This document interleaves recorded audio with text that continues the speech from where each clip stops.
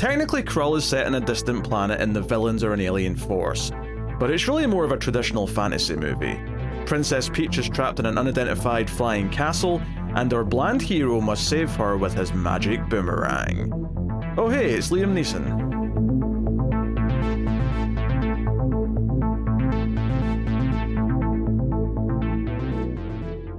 Welcome everyone to the Atomic Cinema Experiment. I am Peter, and joining me as always is David. I come in peace. This is a science fiction movie podcast. We get together and we talk about a movie.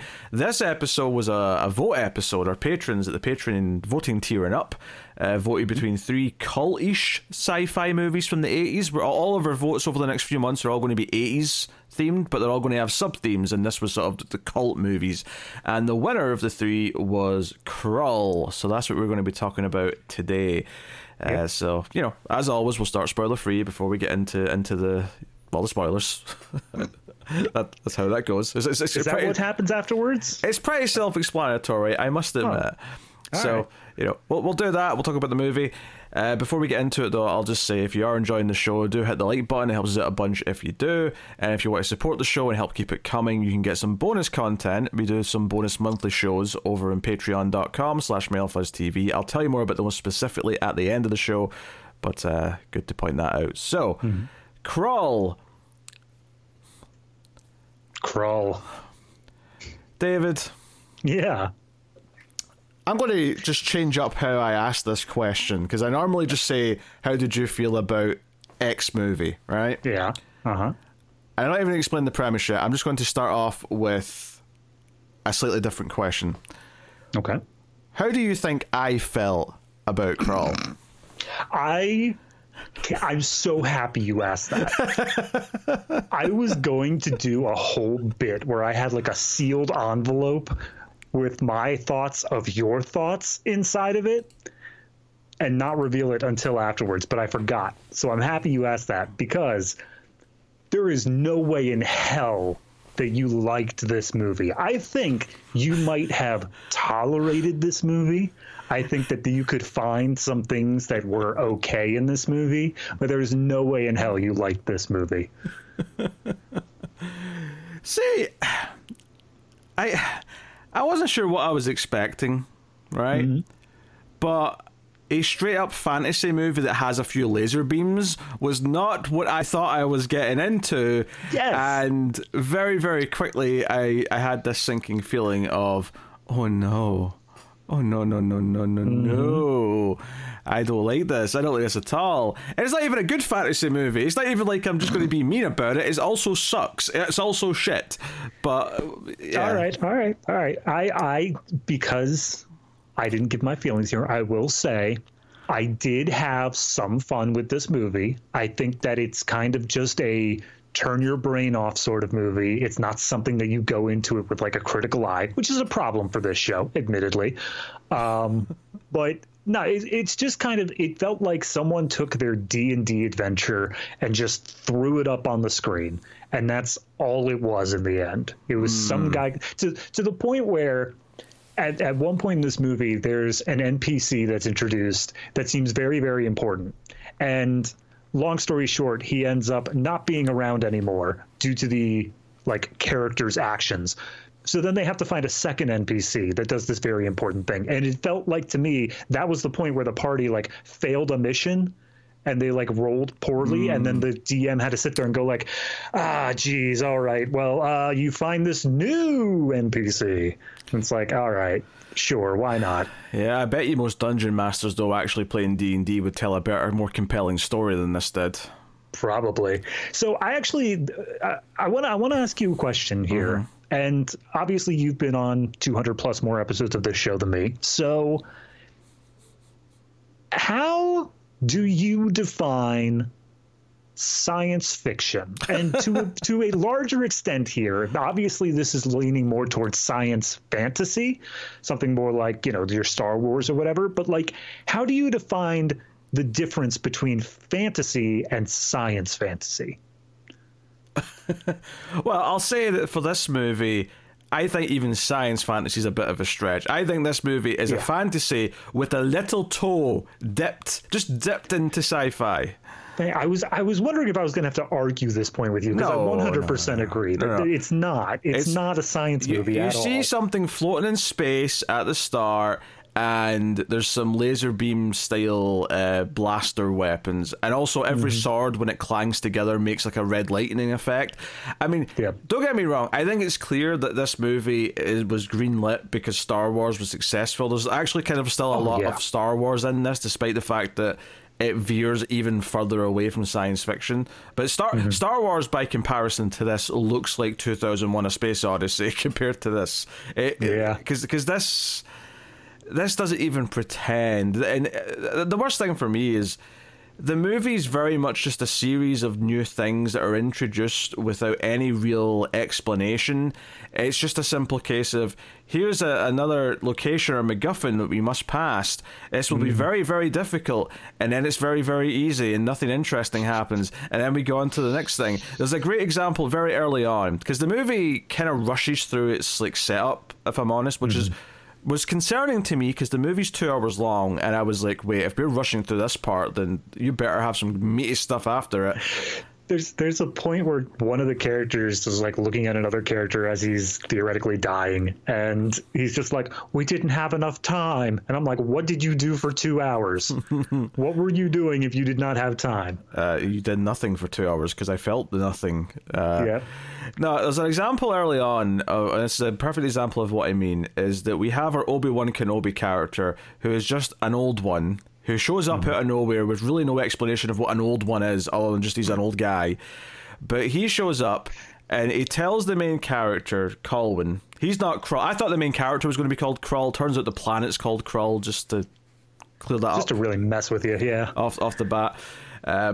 But he is told that he needs a special weapon. And I was like, oh, this is a bit, Sword in the Stone, King Arthur-y maybe. Like, he's saying, hey, you have to climb up this mountain, and Colwyn says, if I'll come back with that weapon, I promise. And the old man says, no, you either come back with that weapon or you won't come back at all, which implies that there will be trials and tribulations to getting this weapon. It implies that there'll maybe be some puzzle solving, or at the very least there'll be some death defying.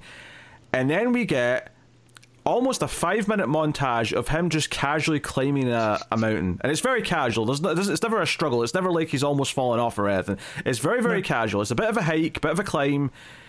He goes into a cave, and the weapon is just in some water. He picks it up, and that's it. He leaves with it, and it cuts straight to him next to the old man saying, hey, got it. It's not even in some water. I think it's in some lava, but the funniest part is it doesn't affect him. It is just water. Was that maybe lava? I thought it was just. I thought it was. I thought it was just water with a bit of a mist on top. No, it was like red, and there was fire everywhere. I thought it was supposed to be lava. Oh, I agree. I'm going to be upfront about this. I was struggling to pay attention to this, and I wasn't doing anything else. I never sit and play games or anything like that when I'm watching movies for the show. I was sitting paying attention, but I was almost falling asleep repeatedly during this movie. No, that's fair. So I don't remember lava, fair. But I'll take your word that was the intention, because there's definitely some dodgy fire effects elsewhere in this movie, so I could believe that there was some fire off to the side that I might have missed. Oh. Yeah, no, but like the whole reason that I brought up that thing about whether or not it's science, fantasy, or just fantasy is that I was looking through like reviews of this and trivia of this and like how people felt about it when it came out. And by the way, box office flop, did not do well. But I'm shocked. Everyone who came back to it after the fact was talking about it as like a cult film or something, and that's fine. You can have a cult film that's not great, but they all called it like a sci-fi classic or a science fantasy epic. And I'm like, there's no science here, at least not in the story itself. There's a narration at the very beginning as we see like the space stuff where it says like, oh, there's this thing, and there's a prophecy of a couple that will give birth to a son and he will rule the galaxy. And then that just doesn't happen. That's not a part of the story we see. And at the very end, the narration comes back and says, and now we will have a couple and their son will rule the galaxy. Just literally repeating the first lines. Well, the son was going to be born in the sequel, you see. Right? This is just setting up the couple getting together. And then the second movie would have the son. Third movie would have the galaxy. Okay? That was going to be the progression. I would have loved to see this pop up and it says specifically like Krull episode 1. That would have been the best intro. Or at the end, maybe just a big bubble, like a bubblegum bubble saying "We'll be back." I'm not. When is this coming out in relation to that? Because I want to be able to. Oh, it just came out last week. Yeah, no. Mac and Me sucked. Yeah, check out Extra Reels on Patreon for us reviewing Mac and Me, which is actually more of a sci-fi movie than this is, funnily enough. It is so much more of a sci-fi movie. But this is on sci-fi list. It's on every like cult, like B-movie sci-fi list, and technically there's some space, and technically, I mean, I guess the biggest thing is we're on a planet called Krull. I guess that is the most sci-fi thing you could say about it. Yes, we are, but like, how often does a character even mention that? How often does a character even mention the fact that like this planet is not just, you know, D&D Earth, pretty much, just a made-up fairy tale Earth, you know? I mean, I remember them saying it a couple of times early on, but you know, I don't. Yeah, admittedly, does it matter that it's named Krull? Really? No, it doesn't. I mean, honestly, we open up the fact with these two like warring kingdoms or something like that are coming together for a wedding. The kingdom may as well have just been named Krull. Like, there's no reason for there to be a planetary-wide thing, which honestly, I'm going to put out my theory here, is that this was a shelved script that was sitting around since like the 70s when fantasy movies were like big with Conan and stuff like that. And then once Star Wars came out... Conan was the 80s, but sure. No, but I mean, like, you know, comics and stuff like that. Comics, where, like, okay. fantasy was like a big selling point. But then they just dusted it off and said, okay, Star Wars is big. Let's just make it so that this evil castle thing is from space and the evil guys have laser swords. There you go. That's now a science fiction movie. Yeah, but once they break into the evil like castle, right, the spaceship castle that's made of wood, which doesn't seem like very good for space travel. Not really. It's a big tree trunk. That's effectively what it was when it was floating through space at the start. But once they get in there, it just feels like, oh, this is just them rescuing Leia from the Death Star, except in Star Wars, when they get to Leia, she's an interesting character and challenges their ideas of what a hero is. Here... No, the princess just does need saved. There's no subversion to it. There's no twist to it. It's just no. And not only that, and we're still not in spoilers yet. I'll just say that all of the action with the main character with his special weapon is him standing. He throws it. He keeps his hand out, and he just watches as the weapon does stuff, and occasionally smiles as he says, "Oh, it's working." I'm not gonna lie. I love that part. I love that part in like the worst way. Yeah, I loved it in the same way of like sequences from Mac and Me. From a critique point of view, this might be the laziest action that I have ever seen in a movie. It's embarrassingly stupidly bad. Absolutely. There's this part in the movie where the I guess foot soldier, whatever you want to call them, are called Slayers. And every single time these guys like freak out and they're like Slayers, and then they're literal stormtroopers with stormtrooper aim because they just stand off to the side and fire off their laser things, and they could maybe hit the broadside of a barn if they're lucky. But like none of these scenes have any sort of tension to them because they just casually stroll through all the laser fire and they just escape. The only time there is even the smallest bit of tension is when they realize like, oh wait, we can also do melee combat, and then they like actually start fighting. But even then, like everyone makes it out almost all of the time. Yeah, the Slayer outfits and also the other types of like henchmen, because these are the one things that feel that they're slightly sci-fi twisted in their costume design. It feels like they took a fantasy suit of armor but mix it with a stormtrooper, and you get kind of this weird mashup in their outfits. But that's just those like henchman villain characters. All the main characters are just out of a D&D fantasy style story. They all look like that. There's nothing else to them. baffling structure. It's just nothing but a series of like out of nowhere MacGuffins where all of a sudden someone will talk about something if it's super important. Like the old man character just brings up new things they have to do or new things they have to find at random. I'm telling you, the old man is the DM. The old man is the DM who's like, well, we're going to have to go do this thing now. Roll for initiative. Seriously, the most interesting thing that happens in this movie is that at some point you see a young Liam Neeson. And you go, oh, that's Liam Neeson. And I actually, because when the name came up, I thought I read Leslie Nielsen for a second because that felt more time appropriate. And then I went, no, it said Neeson. It's Liam Neeson. This is like, okay, we're going to get really young Liam Neeson. And yeah, he's there. It was Liam Neeson, and the other one was Robbie Coltrane was here as a very young actor. Oh, sure, yeah. Yeah, now you're saying it, I can recognize him. He looked a bit different, though. I didn't notice him right away. He had like the weird Mario mustache going on the whole time. Do you only know who Robbie Coltrane is because of Harry Potter? I know I've seen him in something else, but Robbie Coltrane is first and foremost Hagrid. Yeah, because he was a famous actor in Scotland, because he's a Scottish actor, long before Harry Potter came rolling around. He was on a TV show in the UK about solving murders that he was famous for. Oh, okay. Plus, he'd guessed on anything that was made in Scotland, pretty much. He was just one of those guys that would pop up in a lot of things. Fair enough. I'm just trying to see what else I recognize him in here. Not a lot. I know I've seen him in other stuff, but... Oh, was he in Goldeneye? Oh, he may have been. I've seen Goldeneye. I guess he was in that, so... I haven't seen Goldeneye, funnily enough. Oh, well, there you go. Eventually on Collector's Cut, we'll get there. I suppose we'll have to do the Bond movies at some point. I'm not thrilled about the idea. More or less thrilled versus Krull. Okay, I at least think I'll be able to make fun of those more in a more entertaining way than Krull. I'll give them that. Fair enough. Yeah. Oh, dear. Honestly, I'm a little worried that once we start going through this movie, it'll be the quickest review we've ever done, because I don't know how much I've got to say about individual plot points and scenes. In fact, I am going to be shocked if I can remember most of them.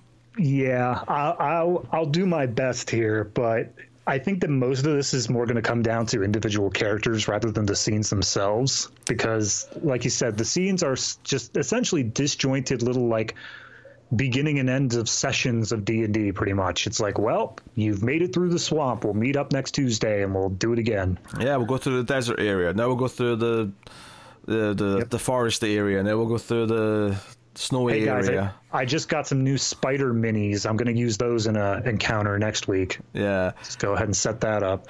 Another problem I have with it is that I get that it's meant to be a slightly more light-hearted style adventure, but the whole point of this movie is that the princess has been kidnapped right before or during the wedding to her main character, and he's desperate to go save her. And I felt like his attitude throughout most of the movie was very upbeat and happy for someone who should be terrified about getting to his wife and saving her before the evil monster that runs the castle. Like, I don't know. I felt like he would just be smiling and be charming to people, and he'd just be very upbeat all the time. And I'm like, why are you in such a good mood? Well, I think that it's especially strange because one of the very first things once he wakes up after the attack is he's told that his father is killed and his wife has been kidnapped. And he sobs, he cries, he weeps, he is full on grief. And then like 30 seconds later, he's like, all right, adventure time. Let's go pick up a merry band of travelers and we'll go fight the Beast King. It's like, all right, dude, you do you. And a lot of this is on the writing. So I don't want to just blame the actor, but he is the blandest slice of white bread that has ever walked the earth.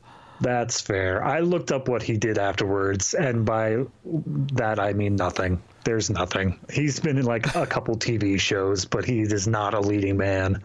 So you're telling me Ken Marshall's not a household name? It could have been, mainly because of how bland it is. You would just say it as a generic white guy name, but nope. He retired, what it looks like, in 2003, so... Okay.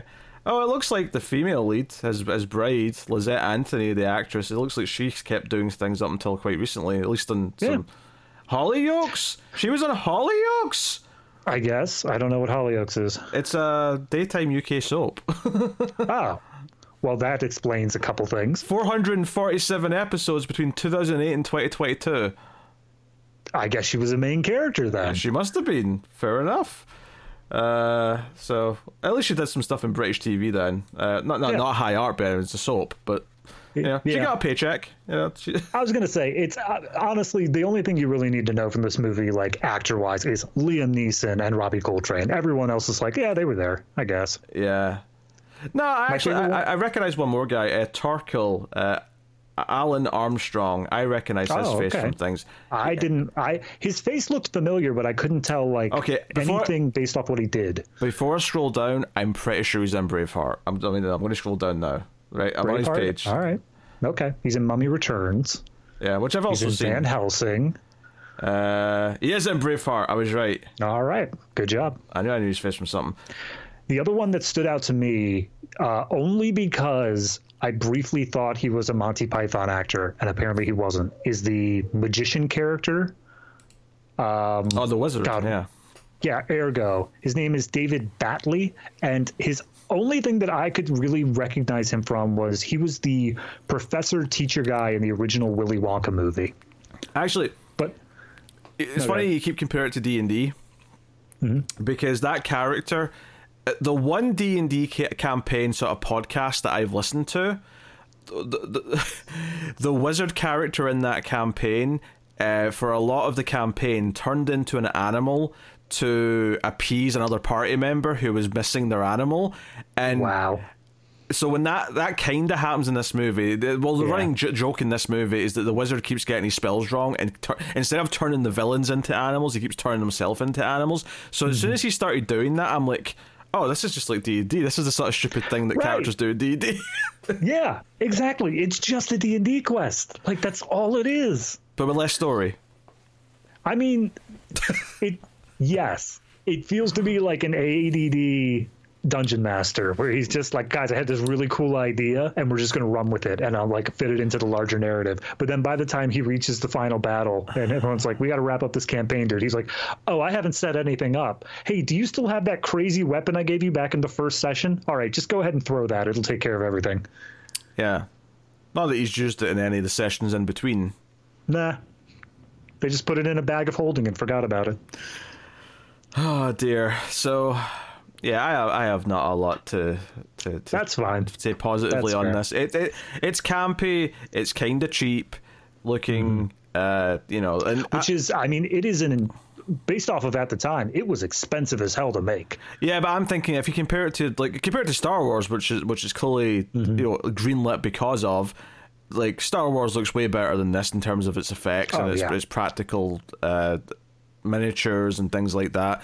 Like, the ship coming at the start of this was clearly a big step down from that kind of stuff. So, regardless of the amount of money spent on it, it still looked kind of cheap compared to the standouts of the time. So, there's nothing to really recommend outside of, unless you like this type of style of story, that you might get a few chuckles out of how bad it is. Yeah, I mean, if you want a D&D movie that's not, like, self-aware, that's not something where it's like... Because, obviously the newest D&D movies are a bit more of that self-aware humor. This is just classic, like, 80s sort of fantasy movie. This is every 80s fantasy movie, just all at once. It just threw everything into the pot, took out the skim off the top and said, yep, that's our script. There you go.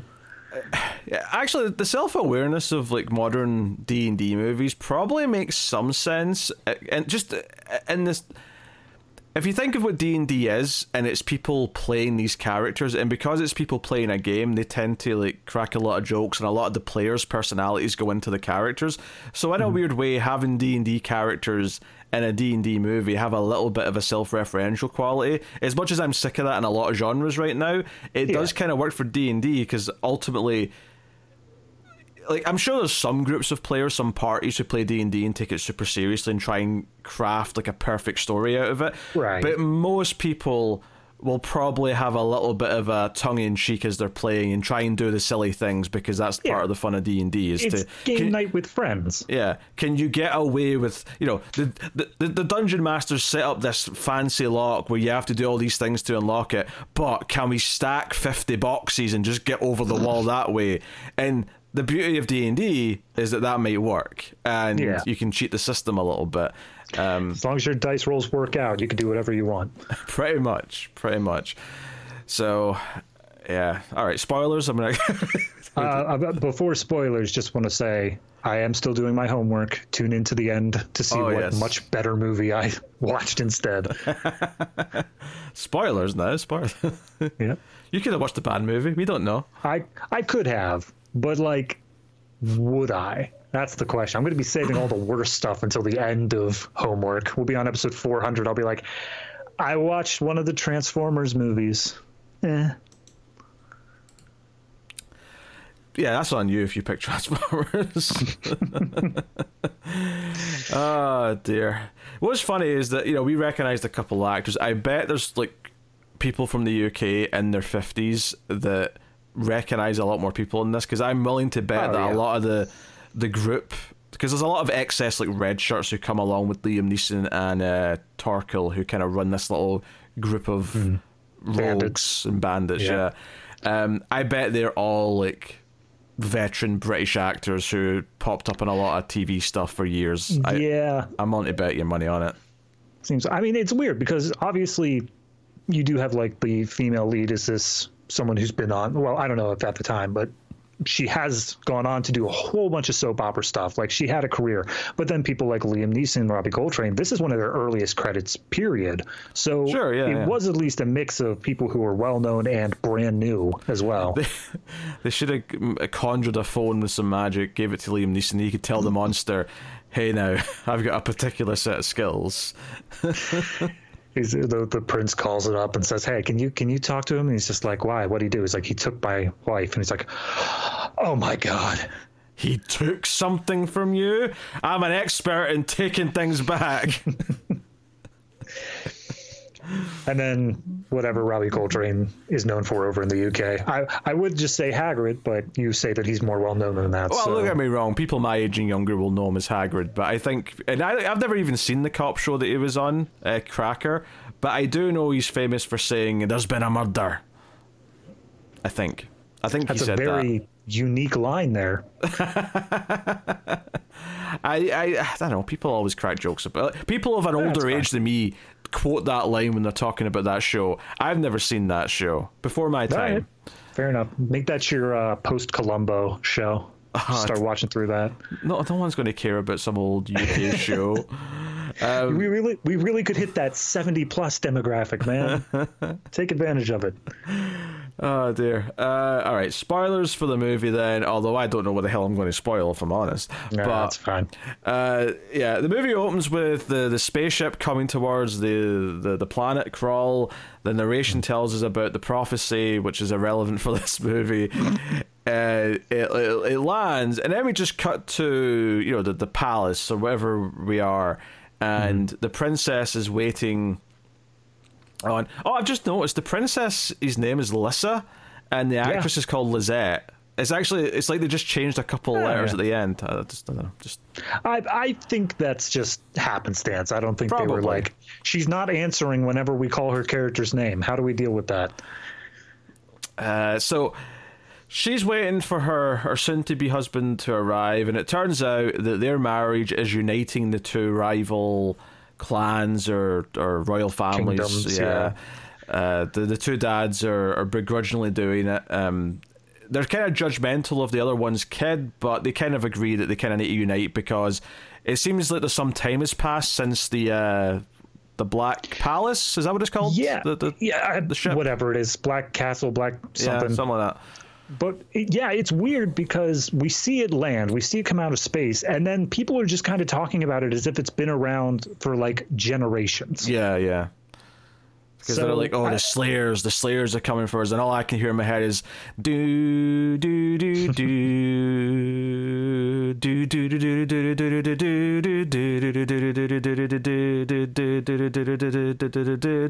do. I'd keep going, but I'm out of breath. That's fine. That's the hit television show Buffy the Vampire Slayer, for those of you keeping track at home. Yes. But no, I think it is such a weird pacing thing though, because they specifically are saying, hey, you can come for the wedding and all that, but like bring an army. We're going to have to stand up against the Beast King or whatever his name is. And then they arrive with like 7 people and they say like, oh, the rest of the army was all killed off on the way over here.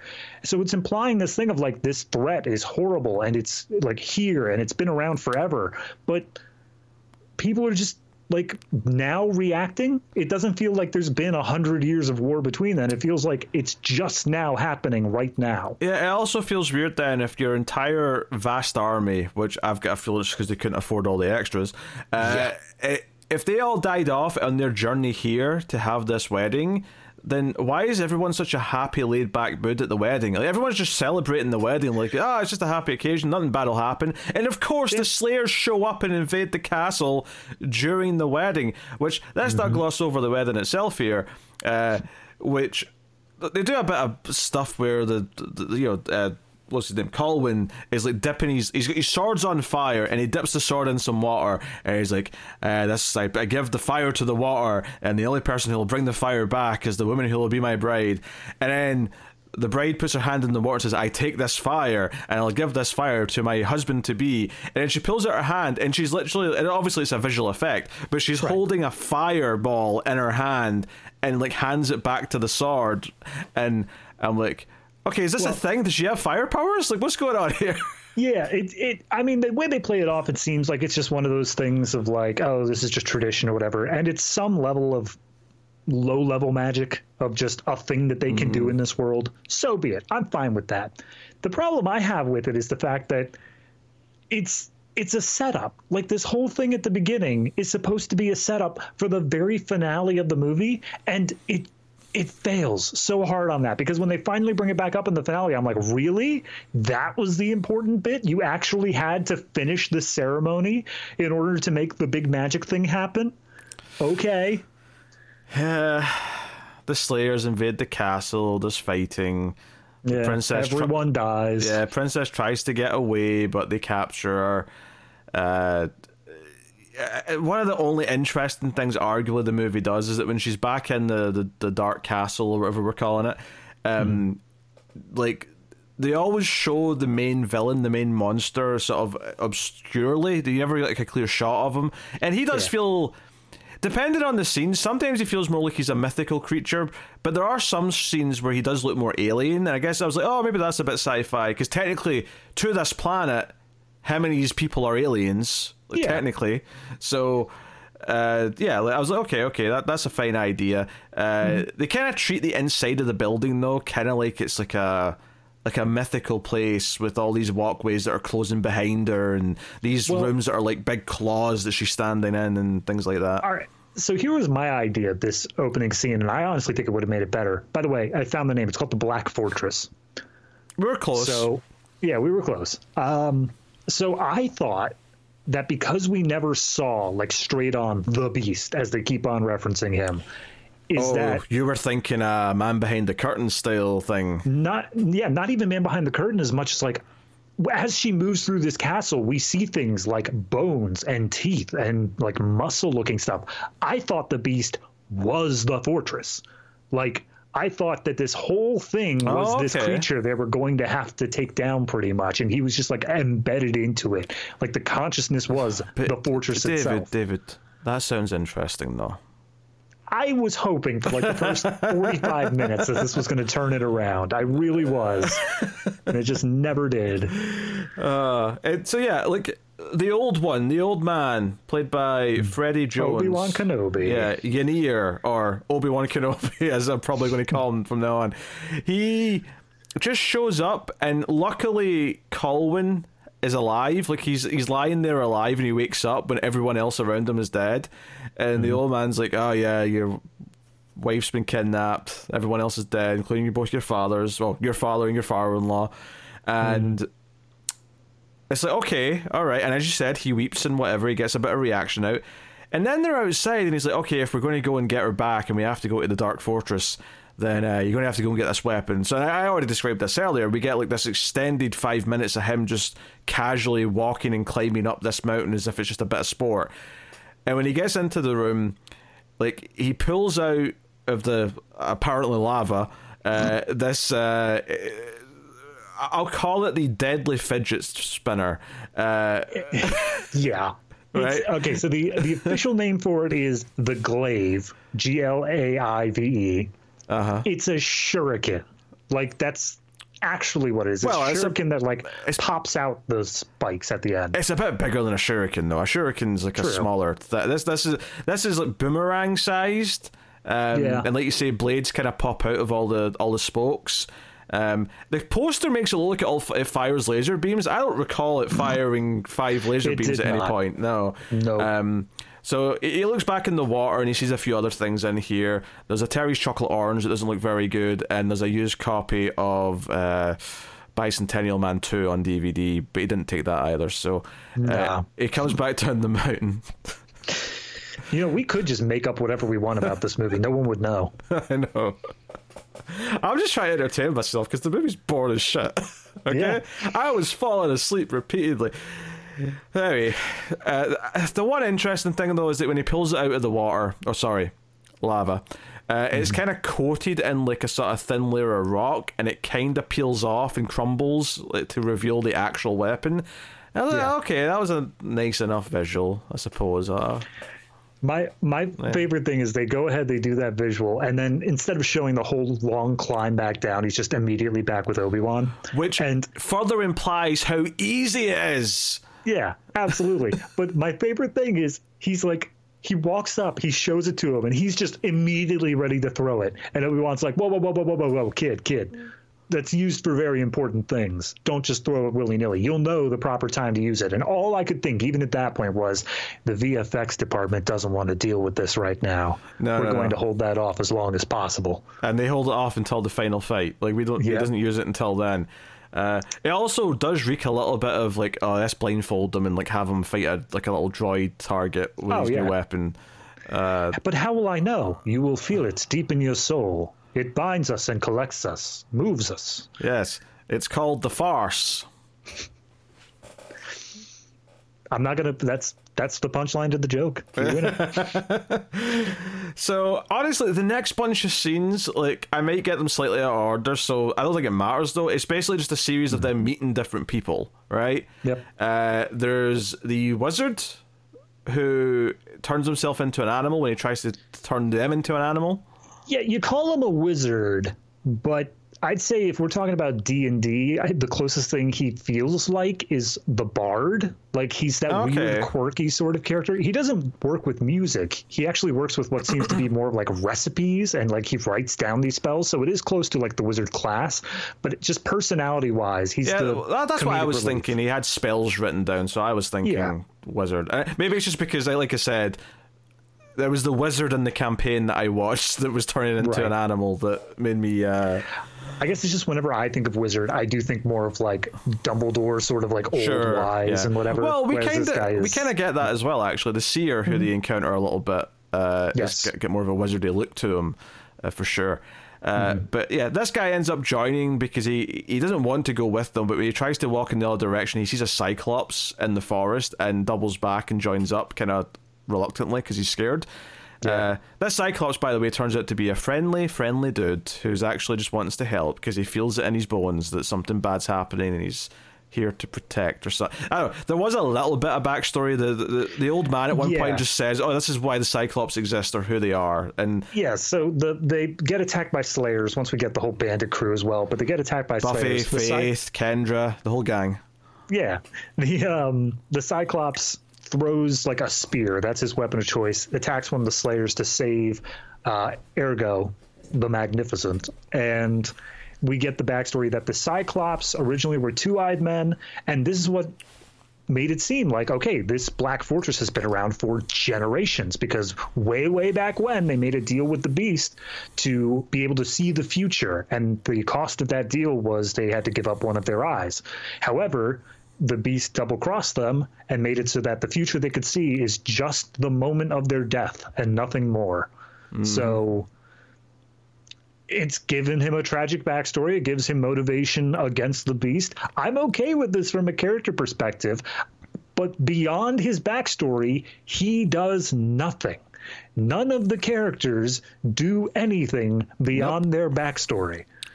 Not when they meet the seer, who is going to come with them and help them find. And this is the thing, is that some of these characters, like the way they sort of agree to go, just felt so underwhelming to me. Where Colwyn will literally lean in and say, "Hey, you should come with us," and I think it's the seer who says, I am of this mission is of great importance, and all Colwyn does to convince him goes, "Yeah, this is going to be really great," and he's like, "Okay, let's go then." And I'm like, cool. That's it. That's all it took. He's also got a kid that was staying with him, so the kid comes along as well at this point. Yeah. Well, it's important to note that this is, again, after they got the bandit crew, but essentially this Black Fortress, every sunrise, it disappears and reappears somewhere else in the world. So nobody's able to track it down. No one knows where it is, except the Emerald Seer. So when they go and visit him, they're like, "Hey, bro, where is it at?" And he pulls up his magic emerald. He tries to see it. But because of the beasts of magic, he's unable to do so. So he needs to go with them to a swamp where there are 3 trees. And as soon as this part happened, I'm like, okay, this is the D&D campaign. You've got the whole party together now. You just met the NPC, and you have to go get the MacGuffin in a very specific location. There's no changing that from this point forward in my mind. It's all just a campaign. Yeah, there's a visual here where he's trying to see where the Death Star is, and a demon hand sort of comes out and crushes his gem, and it's like, okay, so he's got protection magic that's stopping the prying eyes of the seer.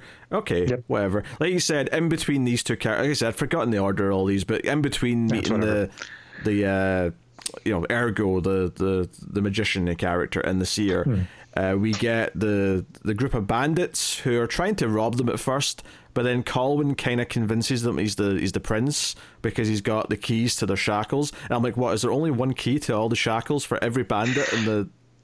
No, they specifically say there are exactly 2 keys to all the shackles and everything. Which comes up at the end because it seems like Colwyn's offering the job of his second in command to what's his face? I couldn't tell. Torquil. Yeah. Torquil's the leader of the bandits. Liam Neeson's also in the bandits. They're the 2 that get the most time, although Coltrane's in the bandits as well. There's Torquil, Keegan is Liam Neeson, and Rune is Coltrane, and then the rest of them are red shirts. They are red shirts, indeed. So the team's together, and the Cyclops joins in, like we said as well, somewhere in here. That's during the forest, though, because he started keeping his distance, but then it's when the Slayers attack, the Cyclops jumps in and saves. I think it's Ergo he saves, because Ergo was scared of him, but then the Cyclops saves him, and it's like, oh, maybe he's a friendly dude.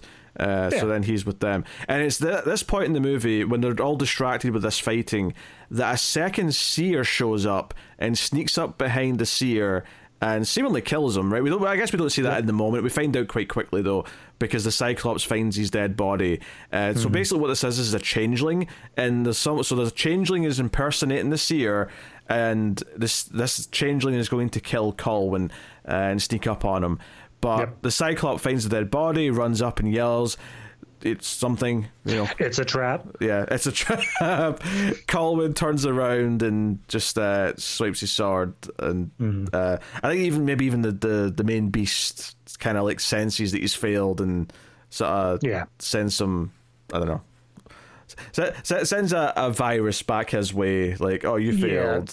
Yeah. There's this thing where we get later on, because we keep on, not every time in between scenes, but every once in a while, we'll cut back to the princess in the Black Fortress, and essentially the beast is saying, like, hey, heard you was getting married. How would you like to get hitched to me instead? I've got unlimited power. And she's like, no, I'm married for love. And he's like, pshaw, love? Let me show you a little magic TV screen to show you how much I'm going to kill your boyfriend. Because there's a second changeling. This is one of the scenes where we're with her. The party, the D&D party, have went to one of Liam Neeson's wives who happened to live in this forest. He's got like 8 wives, and honestly, that's probably the best characterization to any character in this movie. But they go there for some sustenance. They're all hungry, and they're all too weak to hunt. So they go there, they're getting fed, and this blonde woman who was just there, apparently, because she didn't come with the guys, she must have just been hanging out with the wife. Yeah, she was someone who was staying with the wife. That was like barely a conversation that happened between Neeson and his wife. But she starts to come on to Colwyn, and this is actually another changeling. This is a ploy by the Dark Beast, who is like showing this to the princess and saying, look, he's going to give in, he's going to betray you and sleep with this wench. And she's like, no, he would never. And sure enough, Colwyn says, no, I cannot betray my wife, my beloved. I'm a virgin, and I've been waiting for marriage. And she basically just gets upset quite quickly and sort of shows her hand that she's actually a creature, a changeling. She just gets her claws out. And the Dark Beast decides to like change his tactics here, where he's like, well, if he's not going to fall for it, then she can just kill him. So she tries to kill him, and obviously Colwyn and co are able to diffuse the situation. Dispatch her, right? And then at that point, the Beast is like, okay, all right, fine. I won't try to corrupt him anymore, because clearly he's incorruptible. But if you don't marry me, I'm just going to keep on sending more Slayers until they die. So you can stop this whenever you want. And then we never cut back to her again. Oh dear. I don't know if it was before this scene or after this scene, but they encounter some quicksand. I think it's before, but yeah. So we get a whole like them daisy chain themselves, try to save everyone, and of course there's one red shirt who does go under and dies, and it's a good 5 minutes of your screen time. It's like, you know what, I saw the never ending story. The scene with the horse was much more impactful. This is nothing. I feel nothing. I think the point that bothered me so much about that scene is that all the other characters made it out like what felt like so effortlessly. So the fact that this guy was the one that got caught behind, it just kind of felt like, well, you weren't even trying then. Everyone else just was fine. And also, maybe this was just me, but I was staring down the Obi-Wan character during this scene. Everyone else was making a daisy chain, and he was just standing there off to the side like, well, that sucks. Anyway. So the seer's gone, right? And they're like, okay, how do we find the By the way, do we mention that the kid is still around, and he's just a kid with the group now, and he's like, oh, the seer's dead, he was my only family. And then these like 12 guys are like, we're your family now. That's right, that's what Colin said, we're your family now, which sounds like a threat, but yeah, it's a different time and a different place. It's a long time ago in a galaxy far, far away. Okay. Dun, dun, dun, dun, dun. Continue.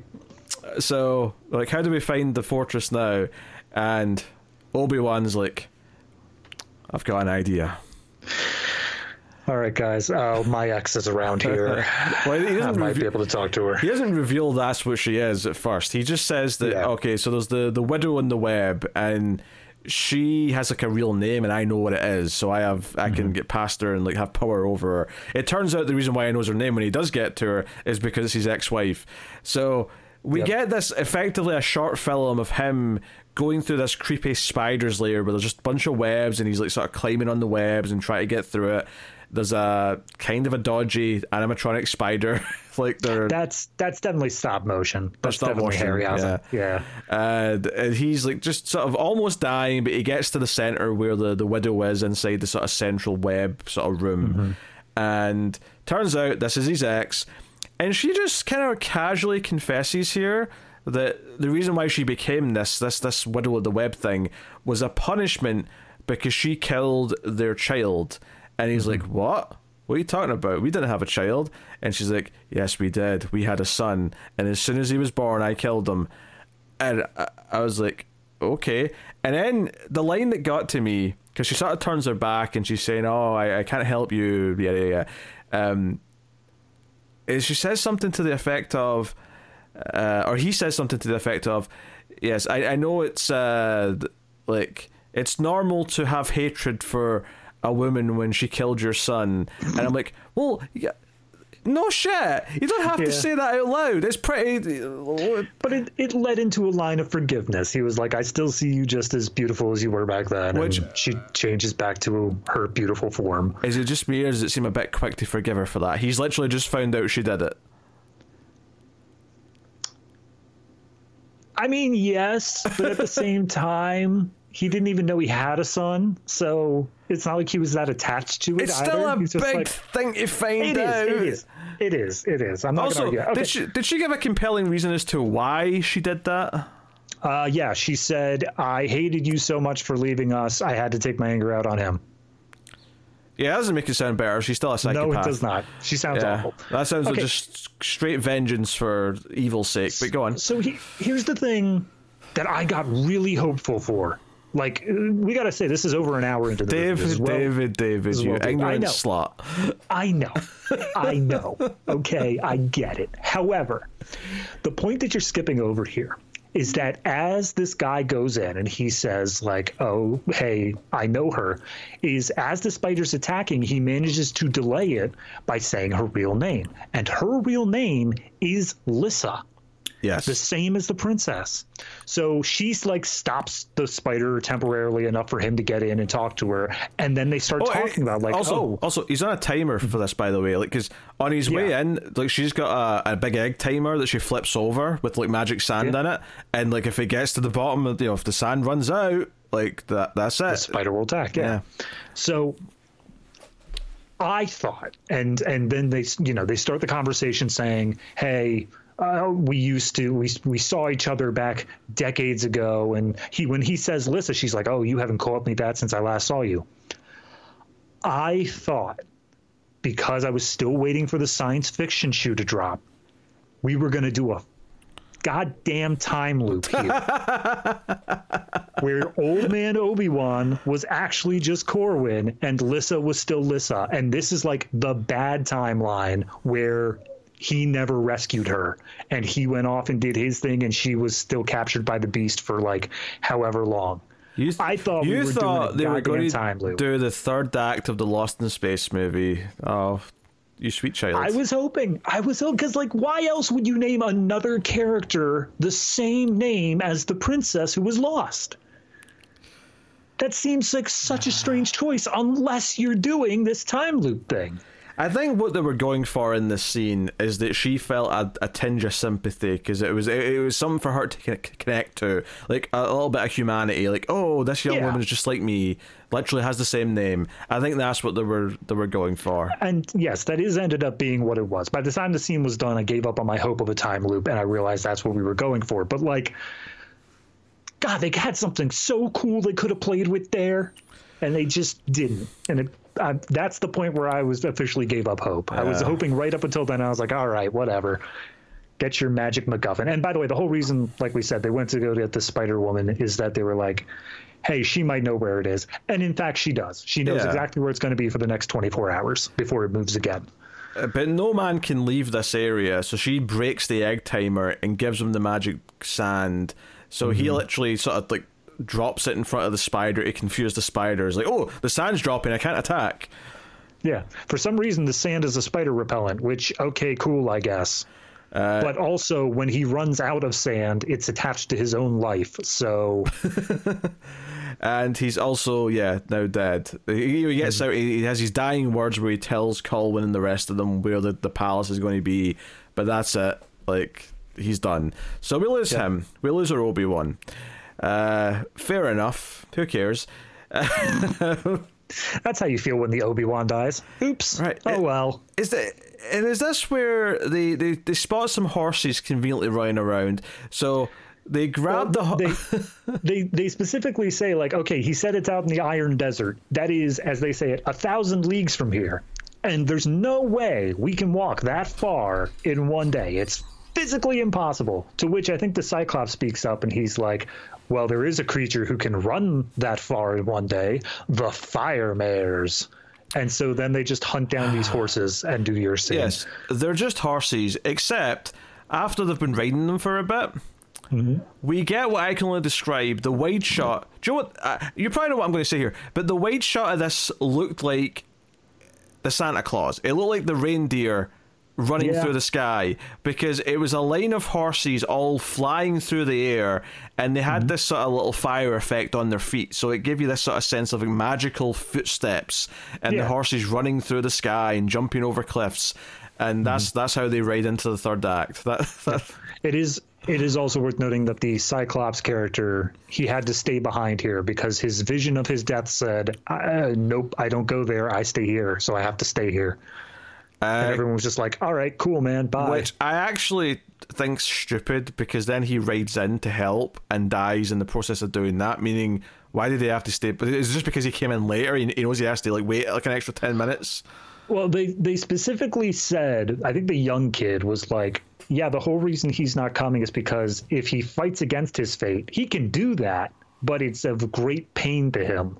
So he does it despite great pain. It doesn't explain anything, and I hate that explanation, but they at least attempt to do something. Actually, there's a great little bit when they're walking earlier, where the Cyclops is with them, where you can tell the actor in the Cyclops makeup obviously couldn't really see through the makeup, right? Because someone dropped a pole or something, or a spear, and he bends down to sort of pick it up, but you can tell the way he sort of moves his hand around that he can't actually see where it is, so he has to feel for it like a blind person, and obviously it's because he's got this makeup covering his eyes and then the fake eye in the middle for where he's so he's faking being able to see.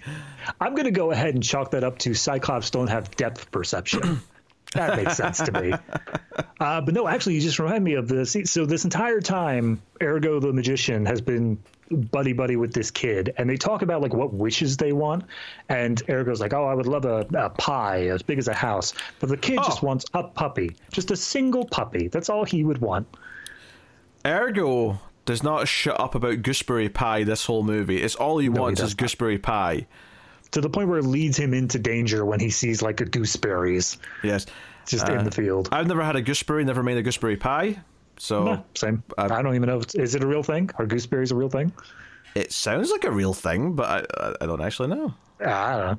I'm not. That's not something I care enough to look up. So I don't think it's the first time I've heard the word. So I'm assuming it's a real thing. All right, gooseberry. I'm googling. It's a real thing. All right. In this magical fantasy world on a far-off planet in a galaxy far away, gooseberries are still a thing. They look kind of like grapes, actually.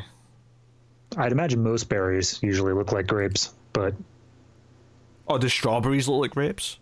Most berries. I clarified. They look like grapes with some sort of subtle stripes on them, is how I describe them based on these photos. Well, anyway. I guess they're delicious. Anyway, so during that scene where he was picking up the poles, he said, we had Ergo just run off away from the group for a second, use his magic to transform into a little basset hound puppy, and then rejoin the group in order to cheer up the kid, because this is right after the seer died. So he's like, hey, look, I'm a puppy. And the kid's like, oh my God, it's great, fantastic. And it lasts for maybe 5 minutes before they reach a campsite and he transforms back. And that's the end of that. But it does give a little bit of characterization of saying Ergo cares about other people here. It's probably the most characterization anyone gets, to be honest, is that little gesture that he does. It's also his running joke here is also kind of a payoff in a way. It pays off again later, actually, but it pays off here because he's transformed into an animal twice before this, and both times it was an accident. Once it was when he was first met the characters. The second time it's when the Slayers showed up. He tried to help in the fight by trying to turn them into something, and he instead turned into an animal himself. Here's the first time he actually intentionally changed himself into an animal. So it felt like a sort of sweet payoff to that. So minor points for that. Yeah, they know basic story structure. It's just not a good story being told here. It's not a cohesive plot. But yeah, like you said, everyone runs up to the Black Fortress. They do manage to get to it before sunup, just barely. So they have to very quickly try to climb in. And this is where we lose 3 red shirts, maybe. A bunch of people all die as they're trying to climb in. What got me is that once some of them are inside and they're running down these corridors, and particularly those walkways that are little bridges over chasms, I'm like, oh, this is just the Death Star. This is those walkways on the Death Star where, in fact, at one point he even swings on a rope. Which admittedly is also a swashbuckling adventure, but Star Wars also took it from that type of thing. So whether it's the Xerox of a Xerox problem. Yeah, whether it's doing it because Star Wars did it or it's doing it because of the same things that Star Wars took it from, doesn't really matter. Either way, it felt like oh hey, okay, we're just doing that now. Yeah, I mean, once we're in here, Liam Neeson croaks. He gets killed. The Cyclops is crushed in a door, trying to hold it open for the group. Yeah, he makes a big sort of daring entrance, like riding in on his horse and fights off a bunch of the bad guys. But yeah, like you said, he's trying to hold this this trash compactor style door open while the others get through, and then he gets crushed. Have you ever wanted to see what would happen if the trash compactor scene didn't have 3PO and R2 up there trying to solve it? There you go. That's it. Yeah, actually, on that subject, I suppose the one minorly interesting thing I can say about the fighting in this, because the fighting is not good, but some of the Slayers, when they die, get their heads cut off, and there's like sort of like blood pours out of their heads, and I thought that was actually quite graphic for what this movie is. It looks like it's blood, but then it also looks like there's some sort of weird little like creature, like tentacle creature that crawls out and like falls onto the ground somehow. And that's the closest I think it really feels to sci-fi, but it's just as easily explainable with magic as well. Well, because it feels like an alien brain thing controlling a robot body or something like that. Right, absolutely. But like I said, when they hit them with the swords and stuff, it doesn't feel like that should be enough to kill them if they're just robot bodies. So then I have to fall back on, well, it's magic then. It's a kind of magic.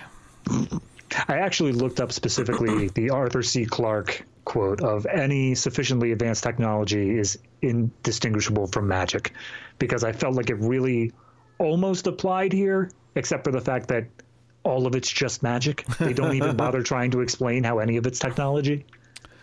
Honestly, like, this is the thing. They get to the door where I should mention that Ergo turns into a tiger to help fight the bad guys, which fair enough. Yeah, they get separated. The kid and Ergo get separated off. They have to do their own thing. So, but our main character Colwyn gets to the door that sort of separates him from his princess, and he just holds up the fidget spinner of doom. And it just starts cutting into the door, and he literally just stands there and watches it. And this was the moment where I went, is he not even going to do anything to like use this? He just stands and watches it do its thing. And that was bad enough, but once he actually gets in and he's reunited with her, they hug, they kiss, whatever, and then the big demony monster alien thing starts getting angry, and he has to fight that.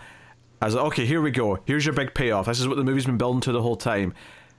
And then it's the same thing. He throws the glaive, right? That's the real name of it. Yeah. Right, the fidget spinner. He throws it, and it just kind of like keeps slashing into the beast. And what makes it worse, not only is he just standing there watching it with all this, because there's like a lot of light beaming at him, right, as he's just holding his hand out as if he's waiting for it to come back. This thing just keeps like stabbing into him until eventually it just hits the right spot, because with no build up, with no crescendo, with no idea that like, they're almost going to lose, but then they win at the last second. No, none of that. It just keeps cutting into him until eventually it hits the magic spot where he goes, and like falls back and dies. I thought it was even worse than that, because not only does it keep going into him, like, it hits him once or twice, but then there's an extended segment where like the beast and this fidget spinner are playing chicken with each other of like, who's going to move, who's going to do it, who's going to whatever. Then the beast fires off a bolt from his mouth or whatever, and then the fidget spinner finally goes, ha ha, you fool, and he plunges itself into the chest. And when I say he, I mean the fidget spinner, because Colwyn is doing nothing. He's just standing there. He's just standing there with his hand out. That's all he's doing the whole time. I guess it's like implied that he's mentally controlling it to some extent, but like he's not.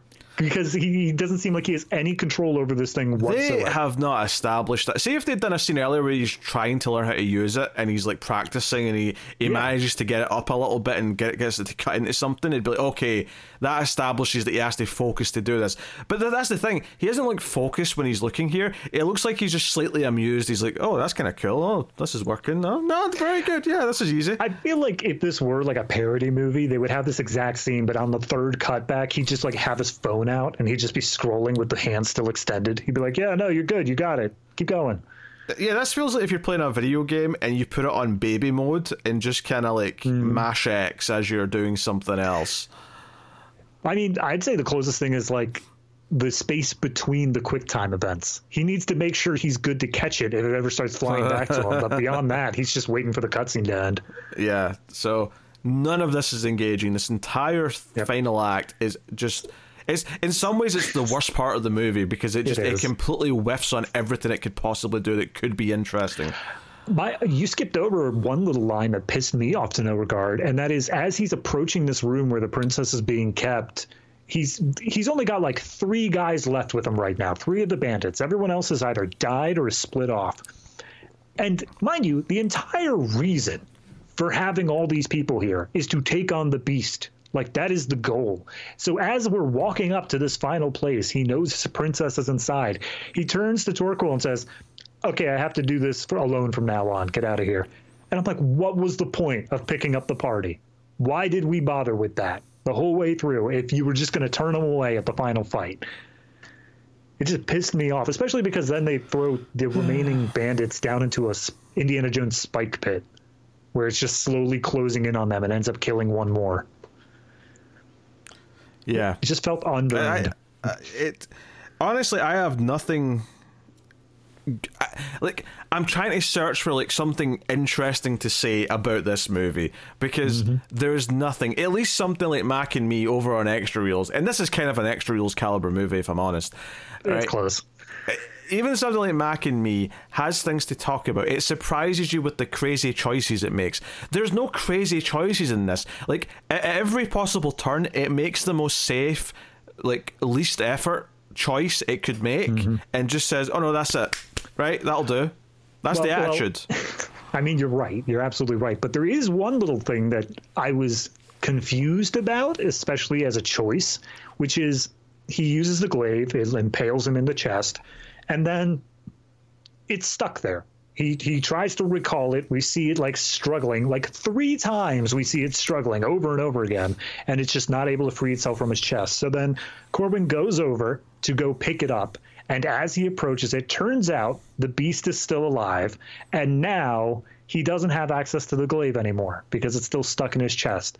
So they need to kill the beast a different way. I want to emphasize, he stands and tries to force pull this glaive back towards him for like a good minute, and it's kind of starting to move out of the creature's chest, but then it kind of goes back in a little bit, which was kind of weird. But okay. Yeah, like it has a mind of its own, and it just sees him, and he's like, nah, I'm good, man. You've used me. I'm the Deus Ex, but I'm done now. You're just not worthy anymore. Sorry, Colin. So, I mean, it's probably. So at this point, he realizes, like, okay, the beast is still up. I don't have the glaive. What am I supposed to do? I have no way of fighting this. And his princess turns to him and says, oh, but like, essentially, you're the chosen one. You don't have to worry. Like, you can do this. And he turns to his wife and says, no, we're the chosen one. Remember our wedding ritual? You still got that fire in your hand? And she just opens her hand and it's like, yep. It's like, oh, okay. Guess she was keeping that for a while. So then he takes the fire from her, and now that unlocks his one spell slot, and he uses it to use Firebolt on the beast. I mean, it's more of a flamethrower, if I'm honest. Like, he's just like spraying flames at him, and that just wins. And they run out of the castle, right? They grab the people who are still alive, they get them out, even injured Erwin, or was it Ergo? That's his name. I like Erwin more. They get out of the building, and it sort of crumbles and starts to fade away bit by bit, because magic, I guess. I don't know. It gets pulled back up into the atmosphere. There may as well have been a space laser just aiming down at it. And so you hear the narration as they're all being happy and hugging each other, and Colwyn's like, yeah, I'm kind of king now. Do you want to be my second in command? And then they're walking off into the sunny field together. There's a freeze frame, and the credits roll. That's your movie. This movie somehow just avoids making a single interesting choice for its entire 2-hour duration. It keeps doing the most obvious basic thing, and then none of the characters are entertaining or have any screen presence. The main dude is like I said, plain white bread. The romance is not compelling because they just present it to us at the start. There's no like, oh, this is how they meet, and like there's a spark between them, so you sort of get a sense of like how they feel. It starts off with tropes, like the idea of, oh, the 2 kingdoms are coming together through marriage. Nothing. It's derivative. It's derivative, but somehow does all the things in the most dull way possible. Like, I can't believe I'm going to say this, but Rebel 1 is probably slightly better than this. Rogue One or Rebel Moon? Rebel Moon, sorry. the Zack Snyder movie, you don't have to have it. Yeah. No, yeah, absolutely. Right. Because that is equally, if not more, derivative. But I'll say this at least. I hate Zack Snyder's style, but he does have one. He is at least doing things his way. This movie feels like there's not a single creative bone in its body. And the director did Bullet, so he has done at least one critically kind of acclaimed movie. So I guess it just shows that sometimes it's the script, sometimes it's the other people involved that make something work. Yeah, I just decided to look into the writer, seeing what he did, because obviously the script does have its problems. And the other thing that this guy wrote that I see coming up here is The Ice Pirates, which, correct me if I'm wrong, Pete, but isn't that also a vote that we had for extra reels? I don't know if it's one that we've had or one that's still coming up. No, it was the extra reels 80 sci-fi. It was that or Mac and Me. Oh, Mac and Me won, so okay, very good. Cool, so we don't have to do this guy anymore. I'm all right with that. Well, just because it lost a vote doesn't mean it will never get done. It just means it will be at least a little while. Yeah, fair enough. Although I do love looking at his writing filmography. There was Krull. There was a movie called The Man Who Wasn't There, which only got a 3.8 stars on IMDb. And then Ice Pirates. And then nothing. He never wrote again. I think we should all be thankful of that fact. It's the best possible ending. Because this is a terrible script. This is just bad. Like, maybe you could argue they just cut out all of the stuff that made it interesting, but at a certain point you have to accept that this is just it's a bland nothing script. This didn't feel to me like it was cut to pieces. It felt like they had everything in the movie they wanted to show. It just wasn't good to begin with. It just didn't have a straight through line. I agree. I'm just playing devil's advocate. If you like, sometimes you could say, "Oh, a script looks bad because the editing's completely annihilated it." But you can usually kind of get a sense of, is it that way around, or is it just the script at base value is not very good, and this is not in any way, shape, or form. I get that some people might have grown up seeing this when they were little and probably have a lot of nostalgia for it. I could totally see that. That makes sense to me. This strikes me as a sort of movie that, because it bombed, probably went on to like TV stuff, like TV airings, and that's how a lot of kids probably remember it growing up, where they're like, oh yeah, this was on like every Friday night for like 3 months of my childhood, and I just remember it so fondly, despite the fact that it wasn't good, and there's a reason why it went straight to TV like that. Yeah, so I guess I'm glad, because I've heard the name for years. I guess I'm glad I've crossed it off, just so it's done. I never have to think about it again. It's definitely not going to be something I'm considering for, when we get to like a top 25 of the 80s or anything like that. I mean, I'll put it on my list, but it's not to say that it's going to make the top part of the list. All right, David, what are you rating Krull out of 10? God, I don't know, man. It's such a, because again, I had some fun once I stopped caring, like once I was like, oh yeah, no, it's just, don't worry about anything making sense. Don't worry about anything being like a twist or interesting or anything like that. This is literally comfort food, the movie, where it's everything you've ever seen before sent to you in a much more safer, sterile package. So honestly, I can't fault the movie too hard in that it's like not horrible, but it was just so boring most of the way through that like I never want to see it again. So I think all in all, probably like 4.5 for me, just barely under the average mark, in that I don't think that it's good, but it's also not doing anything that's like offensive either. It's literally the definition of background noise. Yeah, I got to be a bit harsher because I just found it a slog to get through. So I'm going with a flat 3 out of 10 for this one. Oof. All right, fair enough. Not for me. It's not to my taste in the first place, but on top of that, I think it actively is just poor at everything it's doing. So I can understand some people have to sell it as a kid having some sense of nostalgia for it, but I have nothing positive to say. In some ways, like, I'm not saying it's better or worse than Rebel Moon, really, because I do think Rebel Moon made me angrier, but at least I felt something. At least I felt anger. I didn't feel anything for this. That's the eternal question. Is it better to feel something negative or not feel anything at all? At least negative can have some passion. Yeah, true. It would add an extra 20 minutes to this review, but this is where we're just up. Well, luckily we've got some of your homework to pad things out a little bit, which we'll get to in a second. I'll just say, if you want some bonus shows, obviously we have the Atomic Cinema Experiment. I do Streams After Midnight with Tim, which is our horror movie show, and then we of course do Collector's Cut, where we work through franchises and stuff that aren't either horror or sci-fi. We've done Dirty Harry, we'll be doing Ghostbusters soon, stuff that's of other genres and other collections of movies and things like that. But if you want some bonus even content on top of all that, you can go over to patreon.com, support all the content, help keep it all coming. Me and David do 2 monthly shows that are exclusive on there. We do the Criterion Cut, where once a month we review a movie from the Criterion Collection. So, high caliber, critically praised movies. Krull. And then we have extra reels at the $5 and up tier, which is where we review some of the worst things of all time. And this would have fit right in there for the most part, to be honest. It's maybe not quite as dramatically bad as some of those movies, but I don't think it would have felt weird if we'd done it on extra reels. Now that I've watched that, I think it probably would have actually done better on extra reels, because I would have went into it with a completely different mindset. I would have went into it expecting like something corny and hokey and over the top. So we've done Neil Breen movies on that show. We've done Dangerous Men, Miami Connection, Deadly Prey, a whole bunch of interesting stuff. So go check it out. Recent episodes include Mac and Me, like we mentioned, or David Dakota's A Talking Cat.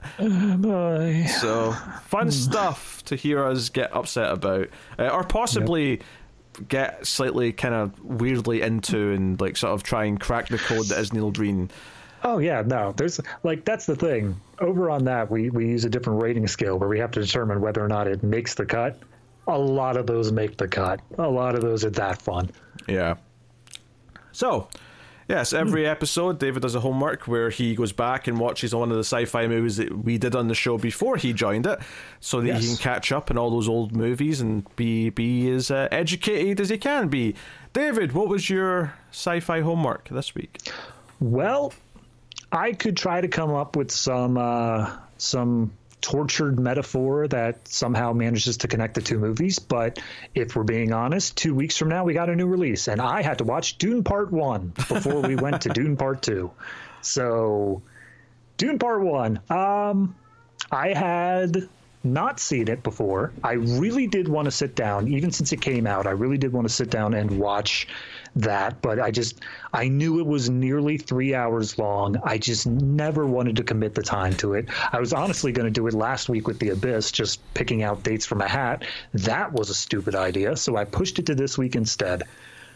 But no, overall, I enjoyed it. I actually, the reason I wanted to watch it so hard is because I watched Arrival like long before that, and I loved Arrival. Arrival was one of my all-time greats there.